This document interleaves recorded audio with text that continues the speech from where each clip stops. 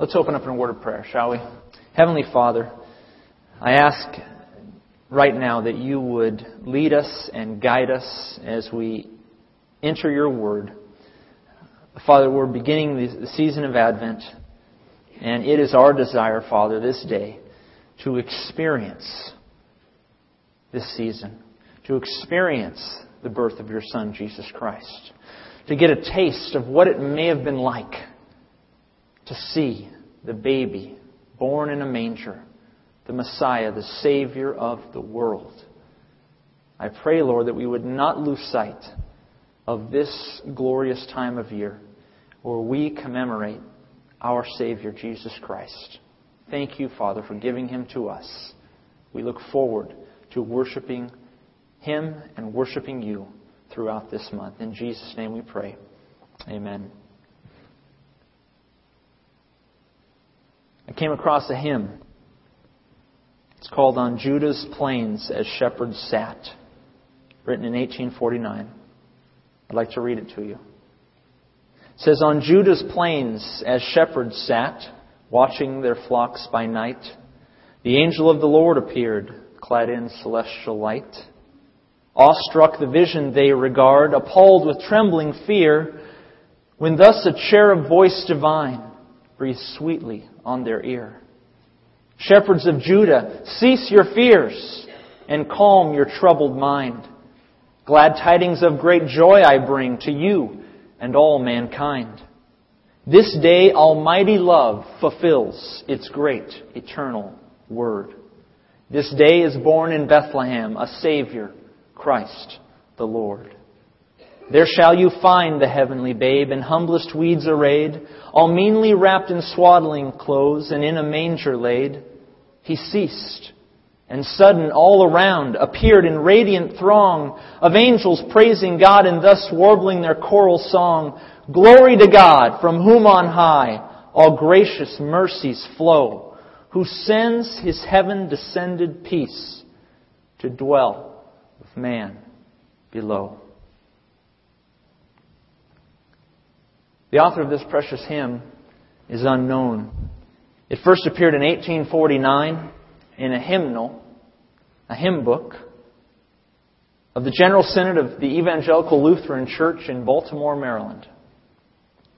I read it to us today because I'd like us to experience Christmas a little differently this year. I read it to us today because I know that we all know the Christmas story all too well. We've heard it many times. Many of us could perhaps recite parts of it from the Gospels of Luke or Matthew. And so this year, as we enter a Christmas series of messages for the next 3 Sundays, I'm a little less interested in informing us and giving us information about Christmas, and a little more interested in helping us to experience Christmas afresh. I'm hopeful and prayerful that as we go through these next few Sundays of messages, that we will begin to see from the eyes of 3 different groups of people. 3 different groups of people who saw the Christ child. 3 different groups of people whom the Scriptures indicate were among the first to lay eyes on the Savior, Jesus Christ. The title of this 3-part Christmas series is We Saw the Lord's Christ. The inspiration for this series title comes from Luke 2:26, in which Luke indicates that a man named Simeon was told in a vision that he would not taste death until he had seen the Lord's Christ, the Messiah. And I'd like to look at 3 groups of people who saw the Lord's Christ. Today I'd like to look at the shepherds from Luke 2:8-20. Next week we'll look at Simeon and Anna from Luke 2:25-38. And finally we'll look at the Magi from the east. We'll see what they saw in Matthew 2:1-12. In all of this, I want us to see through their eyes as they looked upon the Lord's Christ. Turn to Luke chapter 2, starting in verse 8. We're going to go to verse 20 today. Luke 2:8-20. Through the eyes of the shepherds. Verse 8 begins. Now there were in the same country, Now there were in the same country shepherds, living out in the fields, keeping watch o'er their flocks by night. And behold, an angel of the Lord stood before them, and the glory of the Lord shone around them, and they were greatly afraid. Then the angel said to them, Do not be afraid, for behold, I bring you good tidings of great joy, which will be to all people.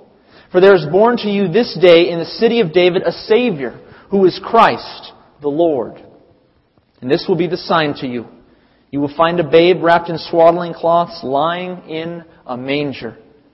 And suddenly there was with the angel a multitude of the heavenly host, praising God and saying, Glory to God in the highest, and on earth peace, goodwill toward men. So it was, when the angel had gone away from them into heaven, that the shepherds said to one another, Let us now go to Bethlehem, and see this thing that has come to pass, which the Lord has made known to us. And they came with haste, and they found Mary and Joseph and the babe lying in a manger. When they had seen Him, they made widely known the saying which was told them concerning this child. And all those who heard it marveled at those things which were told them by the shepherds. But Mary kept all these things and pondered them in her heart.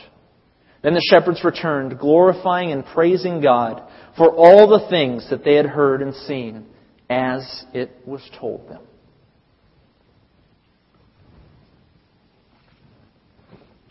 Verse 8 again.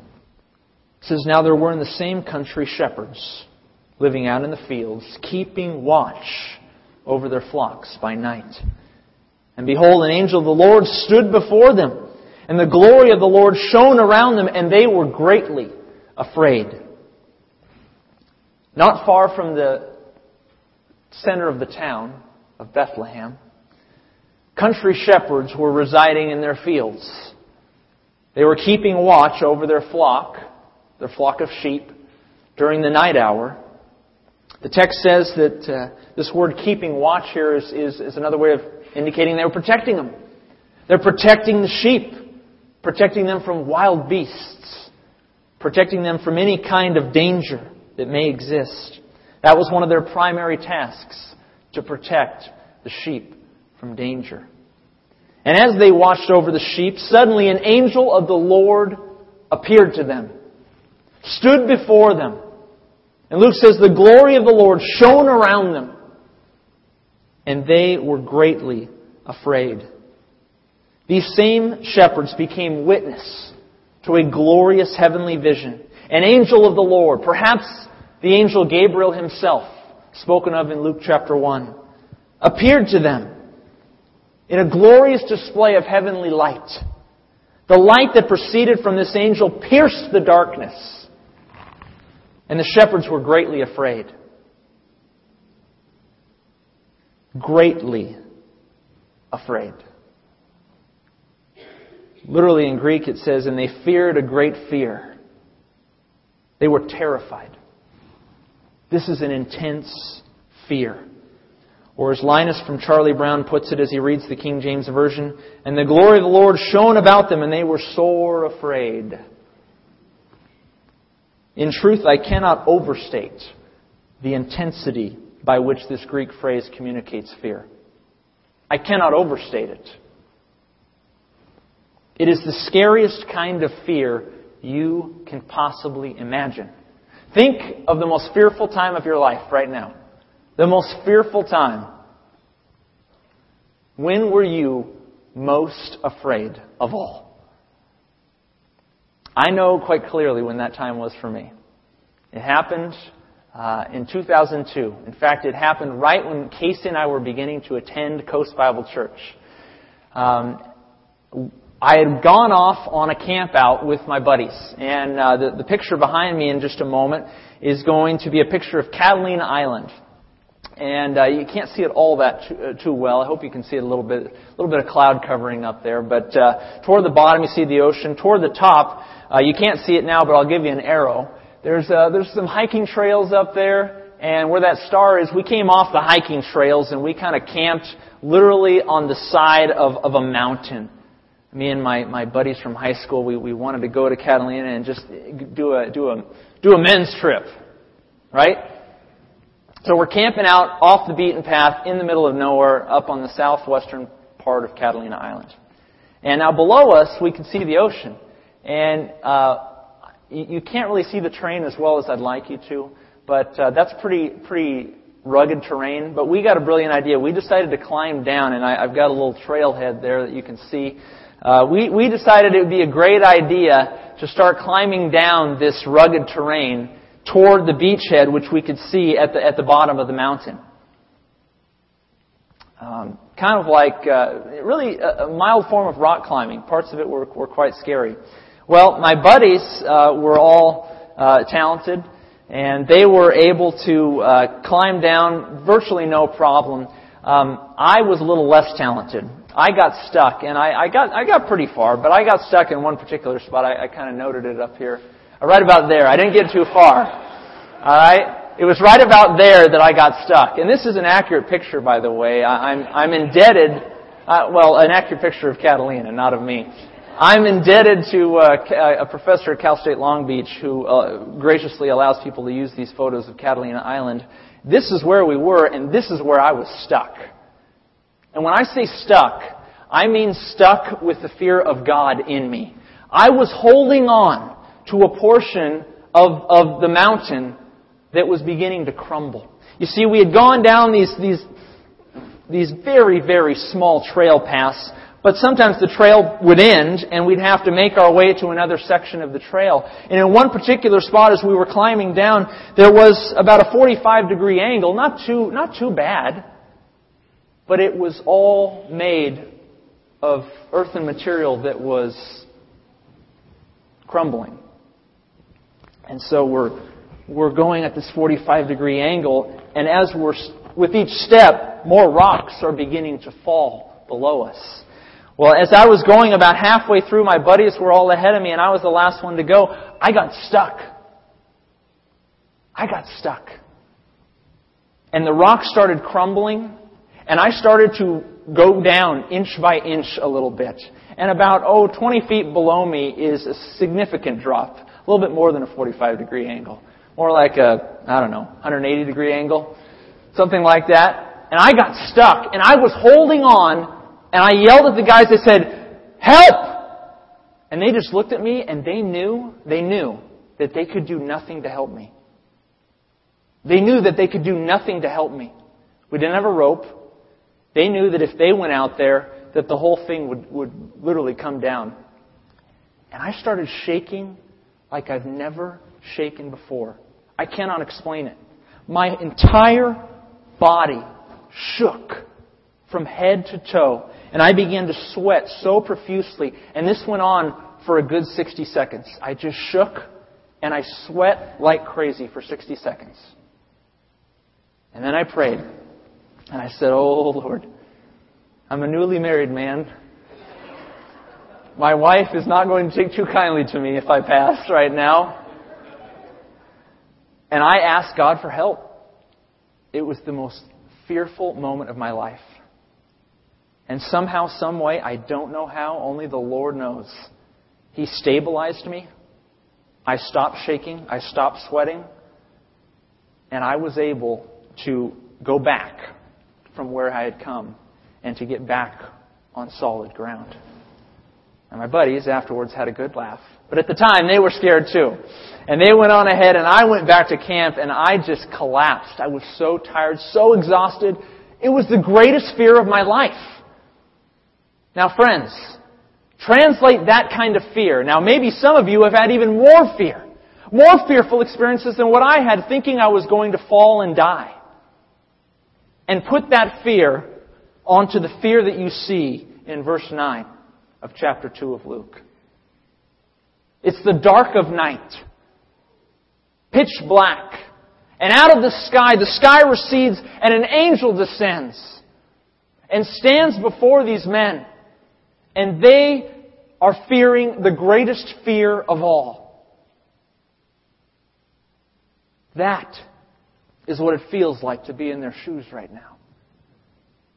They're absolutely terrified of what they are seeing. absolutely terrified. Turning back to the text, they were greatly afraid. This was a very common reaction to an angel.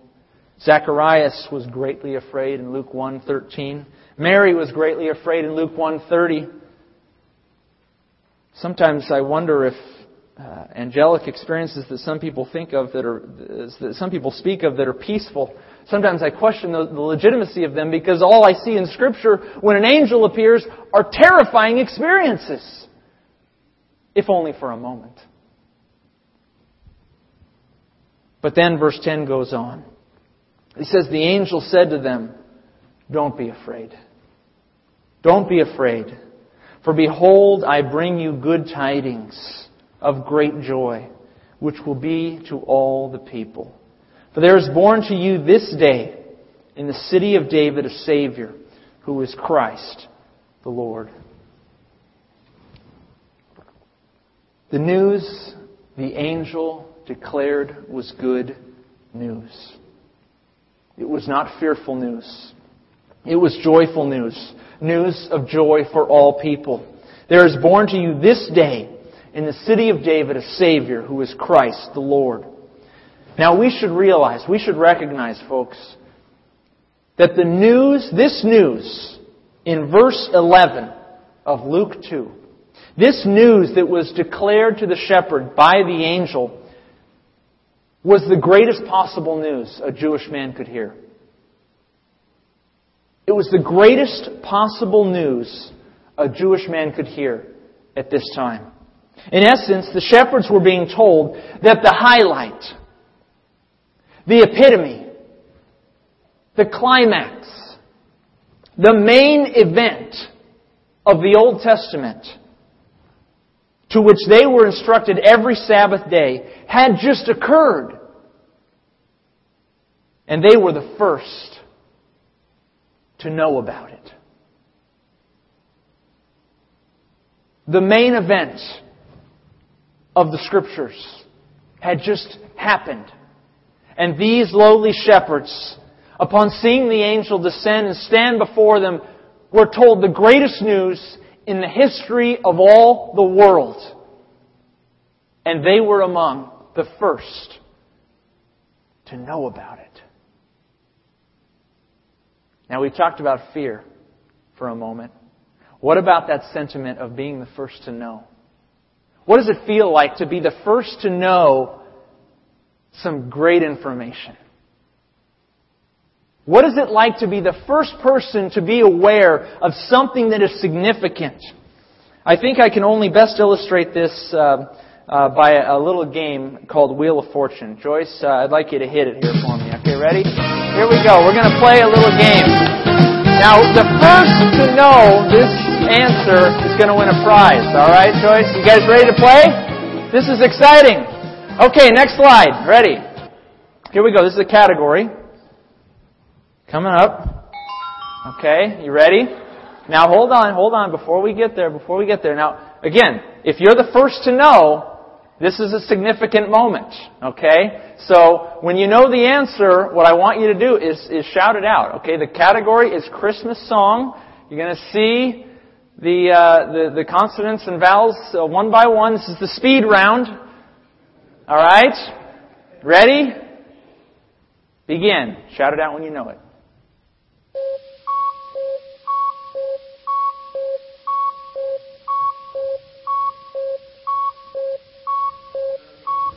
Yes! We got a winner! Give him a hand!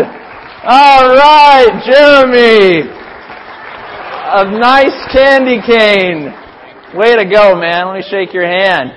Give him another hand. Come on, that was incredible. Now, folks, Jeremy was the first. He was the first to know the answer to the question. Now, don't you all think he's about the coolest man in this sanctuary right now?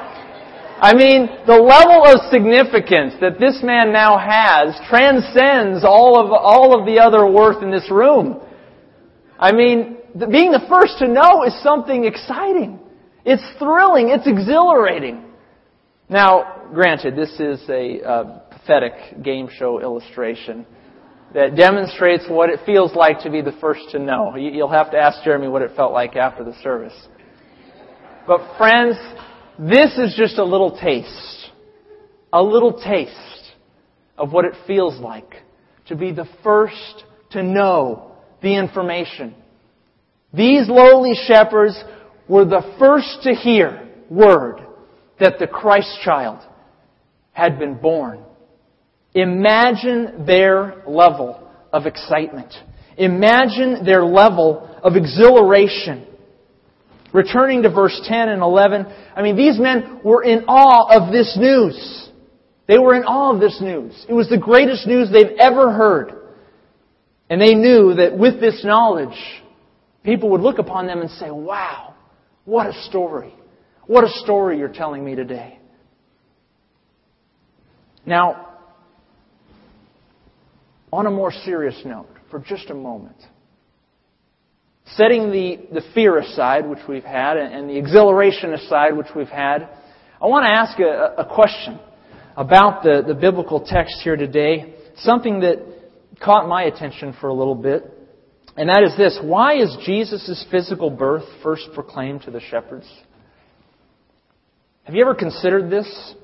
If you go through the chronology, if you combine Matthew and Luke, it is the best evidence shows that the first proclamation of His birth, that is to say after He was born, not prior to, but after the birth of Christ, the first proclamation of His birth was given to shepherds. Could there be any significance to that? Could there be any significance to the notion that shepherds as a people group were among the first to know of the birth of the Messiah? Truth be told, we can only speculate. The Scriptures do not say definitively why it was that the shepherds were told first. However, if you look at the shepherd motif in the Scriptures, if you look at the way in which the Scriptures speak of shepherds as a people group, and use shepherds as a metaphor, we find something significant. And we find some perhaps meaning and significance to why the shepherds may have been among the first to know that Christ had been born. Now, shepherding was a very common job in the ancient Near East, a line of work that everyone was accustomed to. And so the Lord used shepherding as an illustration many, many times. God used it in the Old Testament. We're going to see in a moment. Jesus used it in the New Testament. Now, in particular, a shepherd, from a metaphorical standpoint, was often likened to a leader or a teacher. Sometimes as God Himself as the shepherd, or as Jesus Himself as the shepherd. And other times it referred to human leaders as shepherds, or human rulers, or human teachers. Now the sheep, on the other hand, the other side of the coin, were naturally likened to the people under whom the shepherd would lead, or rule, or teach, or oversee. Now, unfortunately, the shepherds or leaders of Israel, from a historical standpoint, were not always properly executing their duties in the sight of the Lord. In fact, the Old Testament prophets were often seen declaring the failure of the shepherds of Israel.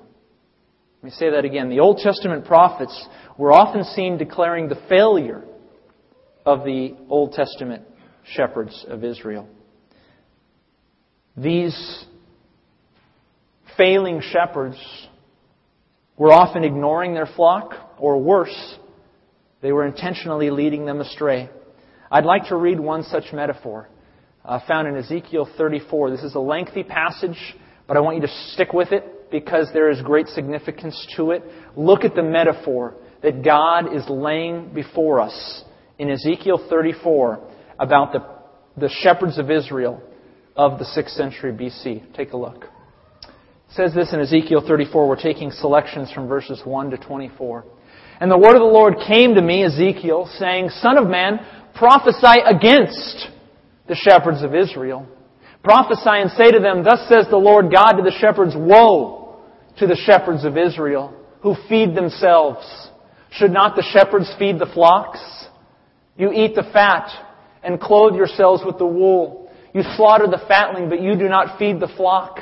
The weak you have not strengthened, nor have you healed those who were sick, nor bound up the broken, nor brought back what was driven away, nor sought what was lost, but with force and cruelty you have ruled them. So they were scattered, because there was no shepherd.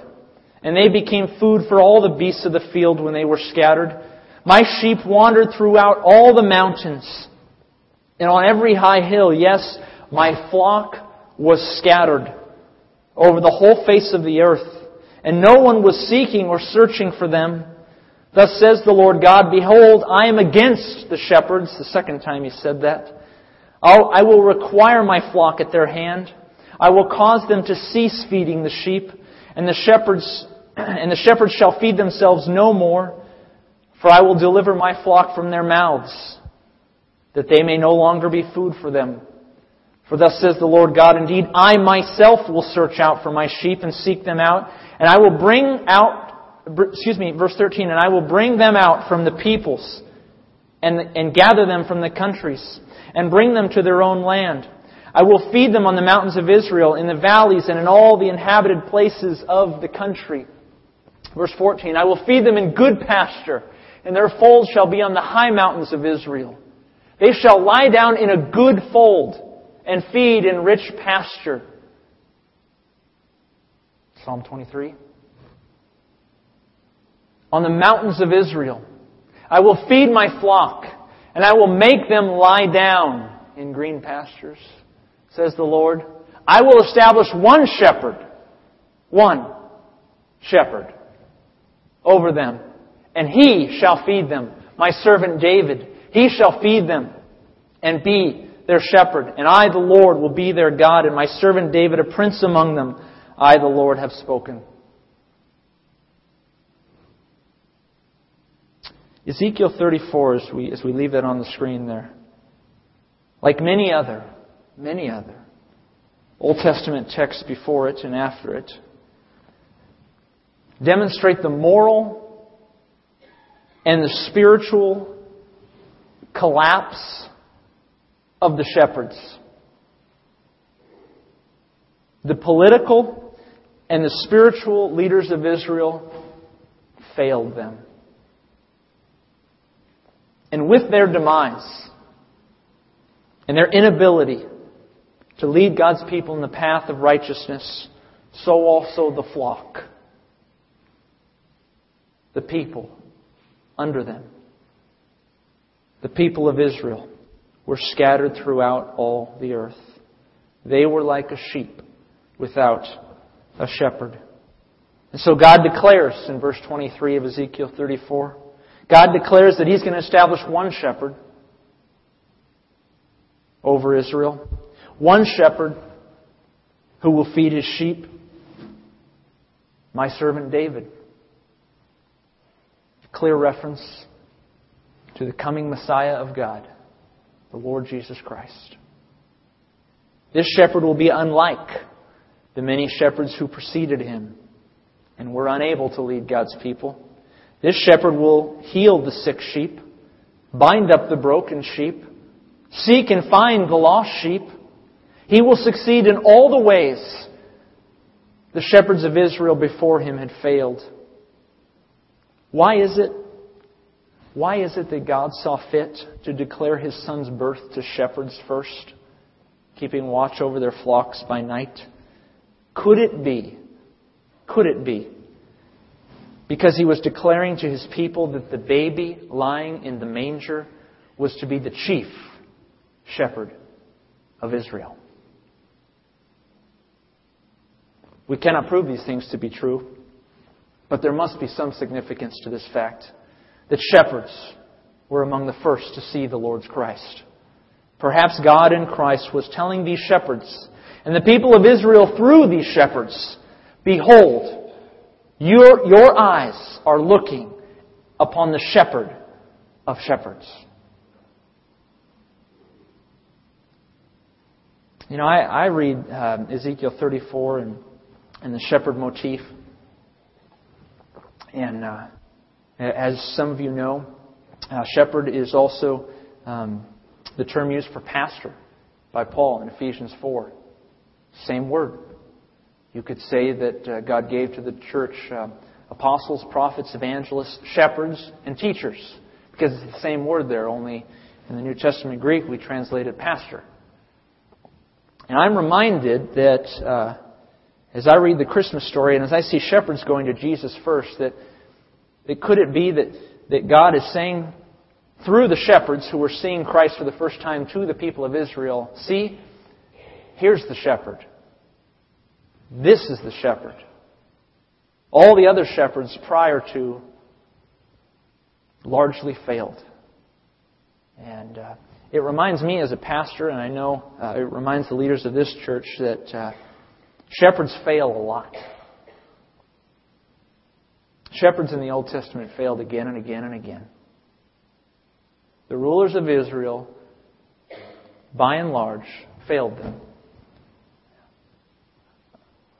And a pastor, this side of the cross of Christ, who shepherds a flock of people in the church, must be reminded and must bring to his remembrance that by and large, the vast majority of shepherds failed their people. Got to stay the course when you're a shepherd of the people. I ask you to pray for me and pray for our elders and pray for the shepherds of this church. Because by and large, shepherds fail them. By and large, shepherds failed the people of Israel. And so God sent Christ to be the chief shepherd. And He is today the chief shepherd. He is my shepherd. And He's entrusted to under-shepherds the duties of leading the church. So I ask that you would pray for us as shepherds. A little unique twist to this vision, to the shepherds seeing Christ for the first time. Perhaps there's some significance there. Let's move on. In returning to our text in Luke 2, the angels give a sign to the shepherds, a point of fact by which they could be sure that what they had seen and heard was truly from God and not merely a delusion. Take a look at verse 12 of chapter 2. Verse 12, it says, "And this will be the sign to you." They've declared in verse 11 the greatest news in the history of the world. The Messiah has been born. And I think the angel probably knew quite well that these men were thinking to themselves, am I going crazy seeing this? Am I mad? Am I seeing a delusion? Am I within my own mind? And so the angel said, I want to give you a sign. I want to give you a point of fact by which you can measure what I'm saying to you. And this will be the sign to you. You will find a babe wrapped in swaddling cloths lying in a manger. They said that they'd find a baby wrapped in swaddling cloths and lying in a manger. The manger, or feed stall, was the unique sign that the angel spoke of. It's quite natural, of course, to see a newborn babe wrapped in cloth. That's not an unnatural sight. That's not a unique sight in the ancient Near East after a baby had been born. What was unnatural, what was highly unique, what was especially extraordinary, was to see that this newborn babe was sleeping in a manger, in a feed trough, in a place where animals would go to eat their food. So before the shepherds run into Bethlehem to see this baby, to see the heavenly vision, to see the sign of which the angel proclaimed, before they're able to leave the scene, the angels break out, however, in another explosion of glory. Take a look at verse 13. It says, "And suddenly there was with the angel a multitude of the heavenly host praising God and saying, 'Glory to God in the highest, and on earth peace, goodwill toward men.'" As if one angel had not brought upon these shepherds the greatest fear that they had ever experienced. This heavenly vision ends with the clouds peeling back a little bit more to reveal an innumerable multitude of angels shouting in worship and in praise to God Glory to God in the highest, and on earth peace, goodwill toward men. And with this incredible momentary burst of worship and praise, the glory of the heavens recede back, and the dark of night again overcomes the shepherds in the field. I'm trying to put myself in their shoes at this moment. And I don't know about you, but having experienced the most dreadful fear of my life, having been face to face with an angel of God, having seen the dark of night instantly transformed into a glorious light, having been told the greatest news in the history of the world, having been informed of the very birthplace of the Lord's Christ, having witnessed the most glorious, the most overwhelming moment of praise and worship in all of my life, I think it is only fitting that when the angels had left these mere shepherds, that they ran like crazy into Bethlehem. I think it's safe to say that once again, when the angels had receded back into the sky, that once again it was true in Israel that the sheep were left without their shepherd. Because the shepherds were hightailing it into Bethlehem to see if these things were so. And so we pick up the story in verse 17. In verse 15. It says, "So it was, when the angels had gone away from them into heaven, that the shepherds said to one another, 'Let us go now go to Bethlehem, and see this thing that has come to pass, which the Lord has made known to us.' And they came with haste. They ran like mad," might be my translation. "And they found Mary and Joseph and the babe lying in the manger."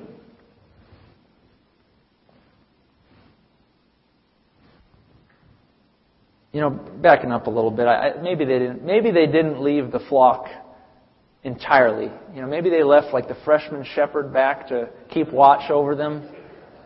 Poor chap, this guy, he lost out on seeing the Christ child. Luke says they came with haste. They ran into Bethlehem. What a moment in their lives. They're running into town, running past any known locations where animals may have been feeding. Alas, in one meager stall not far from the local inn, they come upon the baby of whom the angel spoke. Verse 17. "Now when they had seen him, they made widely known the saying which was told them concerning this child. And all those who heard it marveled at those things which were told them by the shepherds. But Mary, she kept all these things and pondered them in her heart."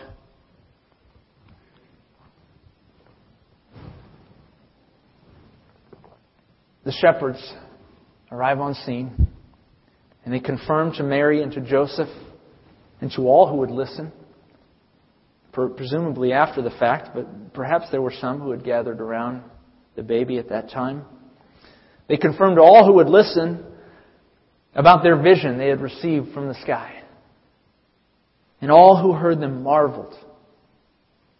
Marveled, it says in verse 18. They were jaw-dropped. They were in awe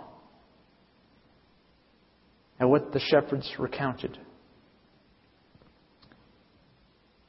Now, I would be in awe to have a friend or an associate come to me and say, "You're never going to believe what I saw. You're never going to believe what I saw. I saw an angel of God tell me that this baby would be here. I saw the greatest moment of worship this side of heaven."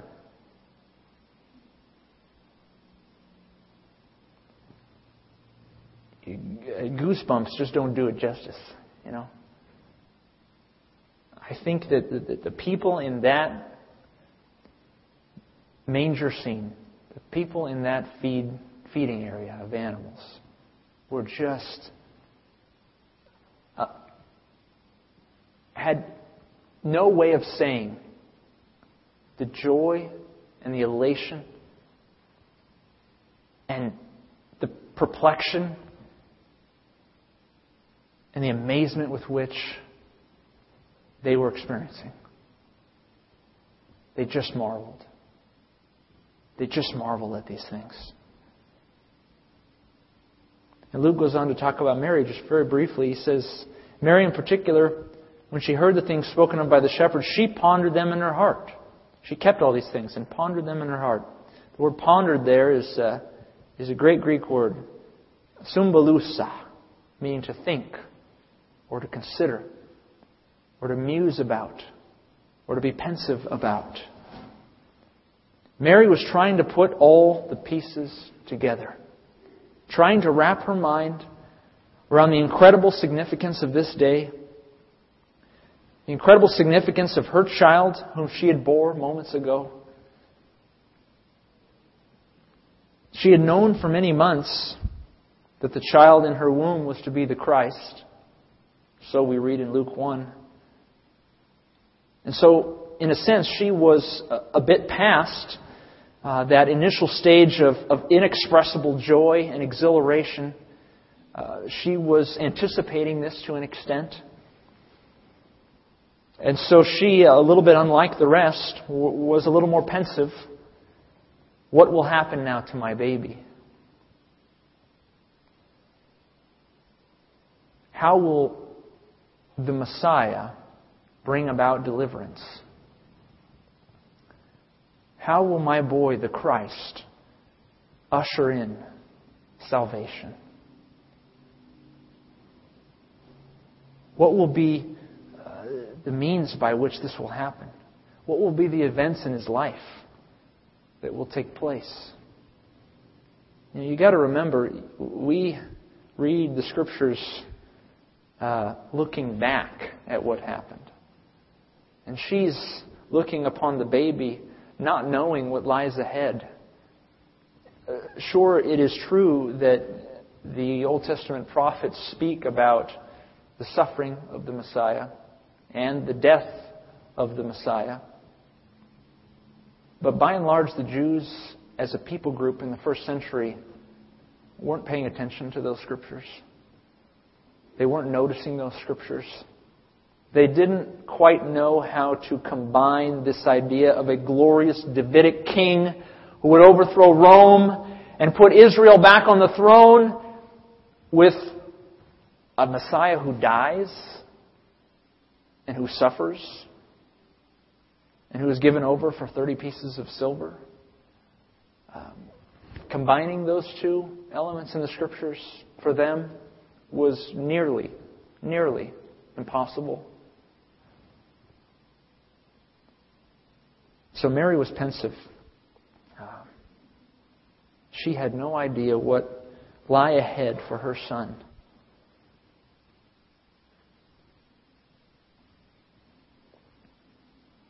Soon the time came for the shepherds and the crowds to depart. The time had come for the child to rest and the family to rest. And so Luke concludes in verse 20. He says, Then the shepherds returned, presumably to the field, here to the flock, to the freshman shepherd, glorifying and praising God for all the things that they had heard and seen as it was told them. As they left the scene, they continued to praise and glorify God for all they had seen and heard. Everything was exactly as it had been told them by the angel. The vision was true. This was not merely a fanciful, fictional dream. With their own eyes, they were among the first to see the Lord's Christ. On Judah's plains, as shepherds sat, watching their flocks by night, an angel of the Lord appeared, clad in celestial light.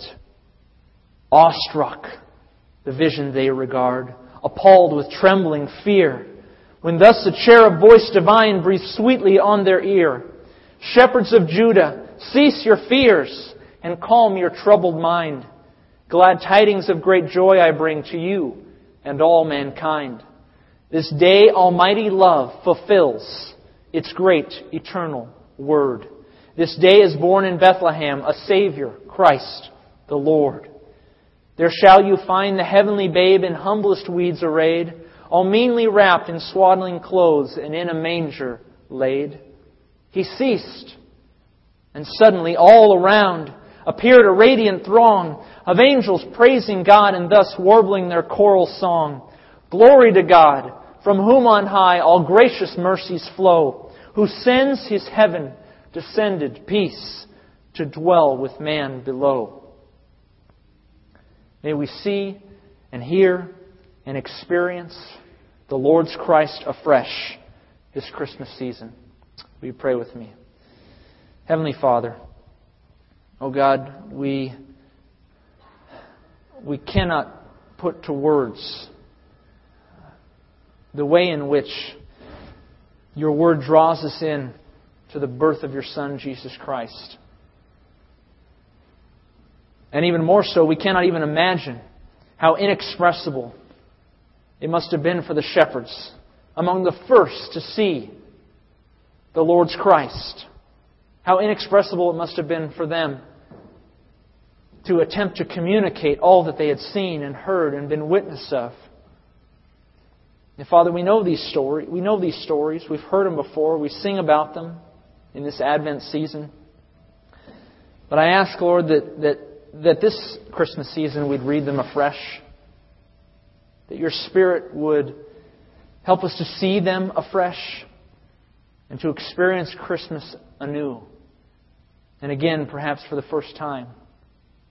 May we never lose the awe that comes from knowing that your Son has been born, the Messiah, the Savior of the world, and He has come to take away sin and to take away death and to tell us to come home to you. Thank you that by faith in Christ we can come home, Father. I thank you that it's nothing we can do.